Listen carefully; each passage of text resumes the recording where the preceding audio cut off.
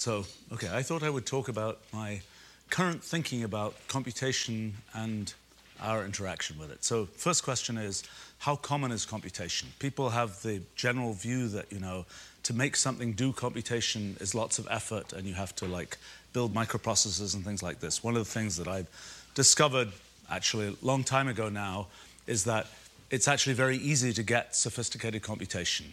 Almost, I studied cellular automata, you can study Turing machines, other kinds of things. As soon as you have a system whose behavior is not obviously simple, you end up getting something which is as sophisticated computationally as it can be. This is something which is not an obvious fact, I think. I call it the principle of computational equivalence. And it's something that is, at some level, it's a thing for which one can get progressive evidence. You just start looking at very simple systems, whether they're cellular automata, Turing machines, lots of other kinds of things, and you say, does this system actually do sophisticated computation or not? And the surprising discovery is that as soon as what it's doing is not something that you can obviously kind of decode, then one can see, in particular cases at least, that it is capable of doing as sophisticated computation as anything. So, for example, it means it's a universal computer and so on. So the thing that implies is that sort of sophisticated computation is all around us. It's not something that we humans have very, sophisticatedly produced in our technology. It's something that happens in nature, something that happens in simple mathematical systems, and so on. And it seems like there's this sort of one level of sophisticated computation, which is kind of the Turing level of sophisticated computation that we see in all these different kinds of systems, whether ultimately physics and the fundamental rules of the universe operate in a way that goes beyond that, we don't yet know. I happen to think they don't. Many physicists believe they do. That's a still unresolved question. But okay, so you have this sophisticated computation, and it's happening everywhere. And one of the questions then is what can you do with this sophisticated computation? So when we use computation today, most of what we end up doing is, as human engineers, for example, we end up saying, okay, this is the thing I'm trying to achieve. Let me write a program by following a series of steps where I can kind of foresee what's going to happen, and I progressively create this program. The thing I've been interested in for a long time is kind of just mining the computational universe of possible programs to find ones that are useful for particular purposes. And it's quite a humbling thing as a human, because you find these things out in the computational universe that you can tell do very sophisticated things, but as a human, it's really hard to understand what it does. And you're stuck looking at it and saying, that's really clever, but it's just this little simple rule that one found by searching a wide space of these things. So, I mean, my view of sort of computation occurs all over the place, occurs in lots of systems in nature. The question then is, we've got this sort of amazing source of sophisticated processes. The question then is, how do we relate those to kind of things we humans care about? And so I think the challenge, and you see it in kind of searching the computational universe for useful programs, is you've got to define what you want, and then you can go and get that thing done by some appropriate program out from this computational universe. So the thing I've been interested in for a long time is, given this sort of supply, this sort of ocean of computational capability out there, how do we connect what's possible with that ocean of computational capability with what us humans want to do? And so that's led me to spend, now about 3.5 decades trying to create kind of computational languages that can express the things that we humans want to do and can kind of have those be interpreted using the things that are possible in this kind of computational universe. So I kind of view it's not so difficult to achieve. It's easy to achieve sophisticated computation. The challenge is to craft the computation to pick the computation that turns out to be useful for some human purpose. So then the question is, well, what's going to be useful for some human purpose? Well, it depends on what we want to do. People wonder, what is AI going to automate in the world? Well, one of the things that sort of almost by definition is not automatable is the answer to what do we want to do. The doing of things may be automatable. The deciding of what we want to do is something that almost by definition is something that depends on, who's deciding that, and it depends on, the human having come out of sort of some long history of civilization or whatever to do that. But so a thing that I've been interested in is kind of how do we define the set of things that we want to do? How do we think about the kinds of abstractions that it's worthwhile to define? In human language, for example, we end up coming up with particular kinds of abstractions that are based on the things that are common in our world. And as a somewhat circular kind of thing, because the abstractions that we come up with then define what we choose to build in our world, which then allow us to go on and create more levels of abstraction. And this phenomenon of kind of, you take a set of things you want to do, you build abstractions from them, you then go to more levels beyond that is something that plays out in the design of computational languages. I've watched that play out a bunch of times. But so one question is kind of how do we think about this kind of the progressive levels of abstraction that we use to talk about things? So, for example, one application of that question is, for education. You're asking the question, how much stuff is there to know in the world? It could be the case that as we accumulate more knowledge, there's just always more and more to know, and it's, gosh, the humans become incapable of learning it. But actually that's not what happens, because after a while, all the details of something get abstracted away, and all we have to talk about is some abstraction, and then we build from that. So it's a question of sort of what does this frontier abstraction look like? What does that then mean in terms of what we choose to build in technology, for example, which is defined by what we think is worth doing and what we imagine we want to do. There's sort of this interesting moment that we're at with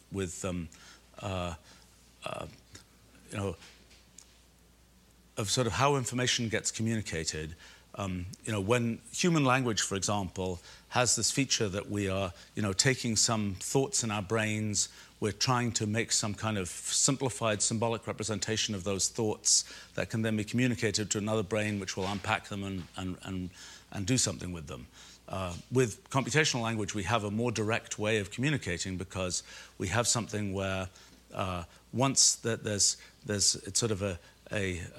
once we have the thing represented in computational language, we can immediately run it. We don't have to interpret it in another brain. But so I've been sort of interested in the question of what sort of features of civilization get enabled by computational language, in the kind of, by analogy, what features of the world got enabled by human language, and the fact that it's possible to pass on abstract ideas from one generation to another is presumably a consequence of the existence of human language. It's not something that we get to do that's the way that we communicate abstract ideas. And so sort of a question of what can you do if, for example, if one can communicate in computational language, that has,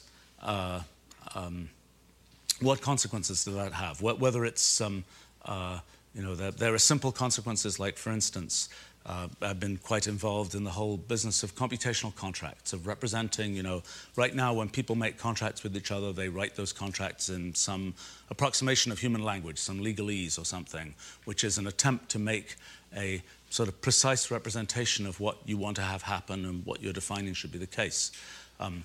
If one can make a computational language that can represent things in the world richly enough to be able to talk about the kinds of things that are in contracts, and we can now do that, then you have sort of a different story about how you can create things like contracts. One place where that's relevant is if you're interested in, telling your AIs how you want them to act, so to speak. What you end up with is something which is kind of like a computational contract with the AIs. You have to write some sort of constitution for your AIs or something, which will have all of the messiness of human laws. I mean, it's sort of an inevitable consequence of this whole business of principle of computational equivalence and computational irreducibility and so on, that you can never, if you want the world to, if you want any kind of richness in the activities of these devices, you can't. You'll never be able to just have some simple Asimov-like laws of robotics. It will always be the case that there will be sort of unexpected consequences and things that you have to patch, and things where you can't know what will happen without explicitly running the system and so on. So, but in any case, that's one place where this kind of computational language idea seems to be important, is in kind of defining what our goals. The goals that we want to set up for AIs and things like that. You know, I had imagined that this would be more of a discussion rather than me just yakking on about stuff. I mean, there's so many different things to say about this. I mean, the real. Let's discuss. Yes. What do you mean by constitution when you say you? That's a good question. I mean, I think I think it's actually a really difficult thing to imagine really working in any serious way. I mean, the issue is, you know, you have an AI and you're running your central bank using an AI, for example. And the question is, what are the general set of guidelines that you want to put in place for what you want this AI to do? And these are obviously old questions of political philosophy, so to speak, which don't have definitive answers. It sort of depends on what the humans, for the time being, it depends on what the humans want. There's no, I was curious in Ian's discussion about sort of the more perfect ethics, so to speak, of his constructed consciousness. You know, where do those perfect ethics come from? Because there isn't. It's unlike, whereas we might be able to say, we can find an optimal solution to this mathematical problem. There is, I think, no meaningful sense in which there is an ultimate ethics, so to speak. It's not it's not a thing in the same way that there's no sense in which there's an ultimate goal. I mean, in other words, we can say, given that you want something to do this or that thing, there's an optimal way to achieve it. If we say, well, what do we want it to achieve?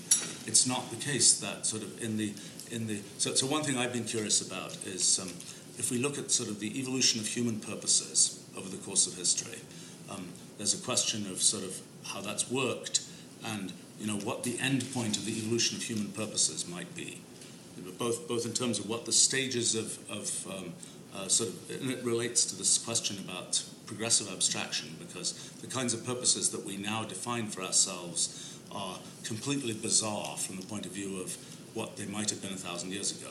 Why do you use the term endpoint? I would think there isn't necessarily. No, I don't think there's an endpoint. I think it's an endless frontier. I mean, I think it's the same question. So that there are many related kinds of questions. Like, for example, let's say you're doing mathematics. There's a question: is there an end to mathematics? Well, no, not really. You can keep adding more theorems and so on. The question is there an end to interest in mathematics? In other words, is there a point at which all the interesting theorems, the ones that we humans might care about, have been found, and everything else is just stuff that for whatever reason we humans don't care about? And so I think that again relates to this question about abstraction. Is it so my current view of that is that if you look at the history of mathematics, it's in part there's a considerable degree of arbitrariness to what's happened, but one thing that isn't arbitrary is that there's one piece of abstraction that gets built, and then that's a stepping stone that allows you to get to another piece of abstraction and so on. But there's really a non-trivial question of whether it's like, have all the interesting inventions already been made, or are there going to be other interesting inventions to be made in the future? And that this question of what counts as interesting, what do we care about, again, is a complicated circular thing, because the things, we build, the fact that, we have, let's say, social networks, okay, something that one might not have imagined would exist. Now they exist, and there's all kinds of sort of things built on top of social networks that are another layer of abstraction and so on. No, but it's not completely circular. For example, evolution gives us a reason for wanting good health. For what? Wanting good health. Okay. Well, so you're saying, so the kind of existential purpose of if you don't exist, you don't get to have a purpose. That's clearly, that is the one thing that is certainly there. But in terms of, in the course of history, certainly people have had times where they say the most important thing is to die well, for example, which is not, doesn't happen to be the typical modern point of view. But so, I think it's not, but you asked what do I mean by, I think the question is, you're building a self-driving car, you want to tell it roughly how to think about the world. Right, what do you do? So people have these sort of naive ideas that there's going to be a sort of mathematical theorem-like solution to that, like laws of robotics or something. It's just not going to work. Mm-hmm. It can't work. I think one thing that's really interesting that's happened partly as a result of AI is that there's actually people proving that you can't get systems. This is not something high and existential about what are the things that we want. That if we want relative equality in judging, making decisions about how you grant mortgages, for example, that it's literally computationally not possible to have all the things that we think are important about fairness, for example, being implemented by the same system. That there's just inevitable trade-offs between one kind of fairness that we all have very strong intuitions is important and another kind of fairness that we all have really strong intuitions are important. And there's really lovely formal work showing it's not just that we don't know what it is that we want. Even if we know really clearly and we have really strong intuitions that this is what we want, you can't get a single system that's going to optimize for all of that. And in a way, it's like a formal, I was going to mention that in terms of Ian's talk as well, proof of the Isaiah Berlin picture of a kind of moral pluralism, not just a moral pluralism, but a kind of tragic moral pluralism where it's impossible to actually optimize all the things that you genuinely think are morally significant. One of the things that I find a lot of fun about the current time is that, in the beginning it's philosophy, in the end it's code. That is, at some point, these things that start off as philosophical discussions end up, somebody has to write a piece of code, basically, that represents, what's that? Not necessarily. Just let it go. We'll let it do what it does. Yeah, well, a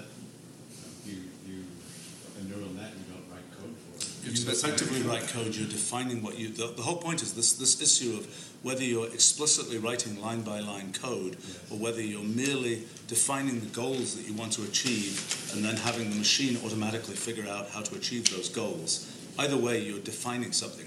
The role of computational language is to be able to specify, is to be able to convert what, at least my view of it is, it's converting how we think about things into something that is computationally understandable.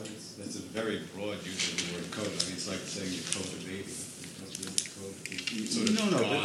By code I mean you put in concrete form. There is a definite symbolic representation of what you want, and it's not some sort of vague discussion about argumentation between philosophers. It's actually there's this piece of code, and no, but it doesn't have to be that way. If you have a sophisticated artificial intelligence, you could just talk to it.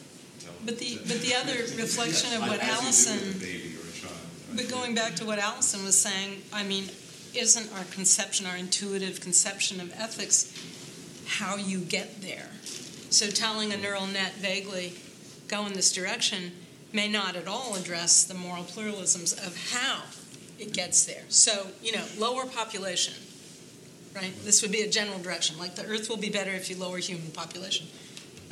How it gets there is the entire ethical question. Right, but that's why one talks about needing constitutions and things, because you're trying to define what happens at every step. That's right. You have to be very careful about coding. Well, I think this is actually, I think made the point that even being careful about it is not sufficient. Yeah, that's right. And what you have to recognize, in fact, is that this whole notion of things acting according to the goal that we want them to is a kind of oversimplification, is a way that we model other people, is a way that we model ourselves. And in fact, it's not actually a very good model.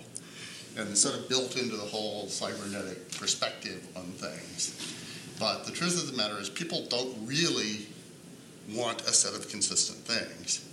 And so, by definition, there's no way to get a machine to do it. There's a very striking thing in Aristotle where he sort of, for a very slight moment, considers the possibility of making intelligent machines. Where he says, the problem with tools is that they don't actually know what they're trying to accomplish. And one could imagine in principle that you could have a loom that knew what pattern it was trying to weave, or a plow that knew, where the field was. He says, but as far as we know, those don't exist. And so there'll always be slaves. And then he sort of goes off and writes a book on slavery. But he at least sort of considers it, and he realizes the essential thing that you have to have is a goal. And Right. I mean, so one point is, what is computation without goals? So the answer is, nature is an example of computation without goals. I mean, what we see happening in the natural world, I mean, one of these sort of anti-scientific statements, the weather has a mind of its own, right? According to, a bunch of science I've done and things about this principle of computational equivalence and so on, it really is, in any reasonable sense, the case that the weather is doing just the same kinds of computations as happen in our brains. You look very skeptical, but it's. I mean, this is. And you can. Nature has extremal principles. It doesn't have goals, but it has a few. That's a mother. So the issue is any kind of thing we see happening in the world, we can explain it in terms of its mechanism, or we can explain it in terms of. You can talk about its purpose or its mechanism. So you can say, the trajectory of a ball that's thrown is a parabola because at every moment it's following the equations of motion for the ball and doing what it does. Or you can say, there's a principle of least action that says that the overall thing is this parabola. And almost anything you come up with, you'll be able to have an explanation of it in terms of its mechanism or an explanation in terms of its purpose. And which explanation you choose to say is the right explanation is a question often of sort of the economy of explanation. But it's not the case that there's a set of things where you say, this one has a purpose, this one just has a mechanism. I think one of the things that's interesting is that, I think the whole premise of moral philosophy is that there are these contradictions and that we don't live in the Panglossian world where fairness and equality and meritocratic adjustment only because and Pinker's not here, aren't compatible with one another. But often when we talk about the goals or ambitions of epistemic virtues for the sciences, we act as if they're all compatible, but it often is not the case. That is to say that robustness, precision, accuracy, understandability, portability, all these things that we might think of, or pedagogical utility, that they all should pull in the same direction, but they often don't. So there's a nice setting for that. And so, I think that one of the things that we need to do is to recognize that there's the same level of sophisticated trade-offs or decisions that we have to make in what we want from the sciences as we have in the moral sciences. So I was going to say, one of the most interesting bits at the core of machine learning are no free lunch theorems. There's free lunches here. But in machine learning, the no free lunch theorems are a very precise way to say that something that's optimal for something is bad at something else. And you can really sort of show how you can't be good at everything, and you have to choose. Just one last comment on what you said before, Neil, and you were saying, Stephen, is in the late 19th century, there was a big debate about purpose and mechanism. And there was a whole group of German scientists who began to talk about what you might call teleomechanism, where they saw they were very explicit about the fact that nature had goals and it was mechanistic. And there was not a contradiction among them, that recognizing in a way this free choice that we have between writing extremal principles or mechanistic descriptions. And they saw that as important to consider together. It's interesting. That's interesting. Yeah. You should tell me who those people were, because I'm curious about the history. There's a book by Timothy Lenoir called Teleomechanism is in the title, and Lenoir, and there's a history of that. The principle of least action was religious. It was a fight. It wasn't just... Back at the time of Maupertuis. Yeah, it wasn't just alternate schools. It was a real religious battle. Actually, along Claire, Alison, what are these results that you're talking about showing that these systems can't actually supply, all the principles. Are these like these arrow impossibility theorems for voting that perfectly reasonable things cannot be put together at the same time? They've got a very similar structure to that. So Cynthia Dwork is one of the people who's done a lot of work on this, particularly along the lines of thinking about inequalities, where you want and fairness. So do you want fairness between groups? Do you want fairness among individuals? And they're exactly like the kind of arrow. They have the same kind of structure as the arrow theorems, where you literally, in principle, can't maximize all of those ends at the same time. To echo what Neil was saying, I think that's a general principle. We tend to have a kind of idealist picture about computation, and I think it's important that the idea that you're dealing with trade-offs all the time, that's a very different picture, and maybe more like a picture that comes from some Enlightenment traditions about philosophy than other Enlightenment traditions about philosophy, for example. It's a sad fact about axiomatization of almost anything, that people start feeding in all these axioms that they say, it better be true that this happens, and this happens, and in the end, like in quantum field theory, for example, there were these axioms, and then it turned out the only quantum field theory consistent with all these axioms was a free quantum field theory. So in other words, when there were no interactions between particles. That was sad, I agree. That was sad. I was part of It's a very common thing that happens. It's not the case. Which axioms? What? QCD satisfies all the axioms. What about the asymptotic states? The asymptotic states are axioms. So there's a sense here in which I think we're trying to hold machines to a higher standard than we hold ourselves to, right? That we're saying, I think this distinction between purpose and mechanism is interesting, because I think we like to think that other people have purposes, but in fact other people mostly have mechanisms, right? And so I think that's part of our intuition about sort of moral psychology that's leading us into problems here, is that thinking that there is a system that we should be able to formalize, right? And that we should all be behaving in accord with, when in fact none of us do so, right? There's a little thought experiment, but you might find it amusing. So it's a question of, how does computation relate to democracy? Okay? So it's a silly thought experiment at sub-level, but it's maybe interesting. So in current democracy, people just say, it's a multiple choice thing. You vote for A, B, or C, or whatever. But imagine a time when people can routinely sort of speak in computational language as well as in human language, and where it's perfectly possible for somebody to say, this is what I want to have be the case in the world. I'm going to write this kind of computational essay that is my representation of what I want to be the case in the world. And then imagine that 100 million people just take their computational essays and feed them into this big AI that's going to figure out what policy should be followed.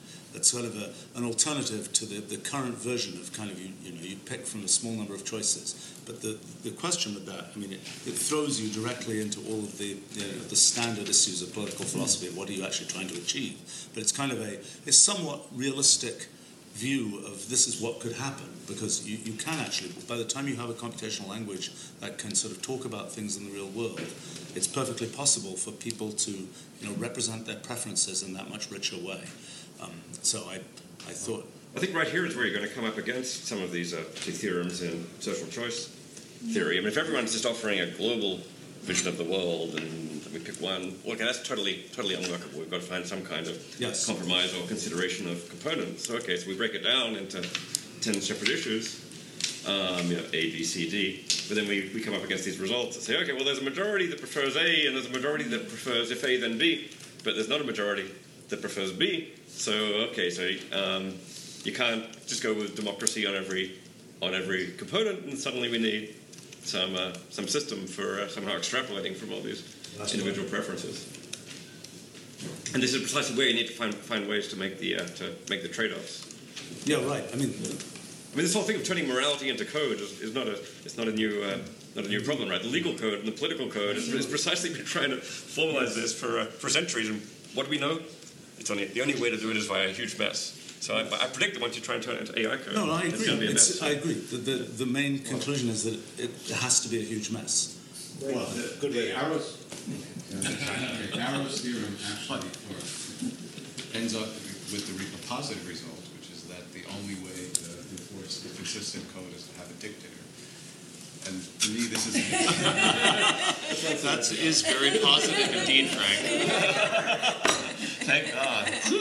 Dodged a bullet there. The point is that you shouldn't always try to be too rational. Chomsky had this concept I find quite beautiful of crackpot rationalism. When rationalism is taking you into things that obviously are bad, you should just back off and let the world do its thing. And in fact, Thank you.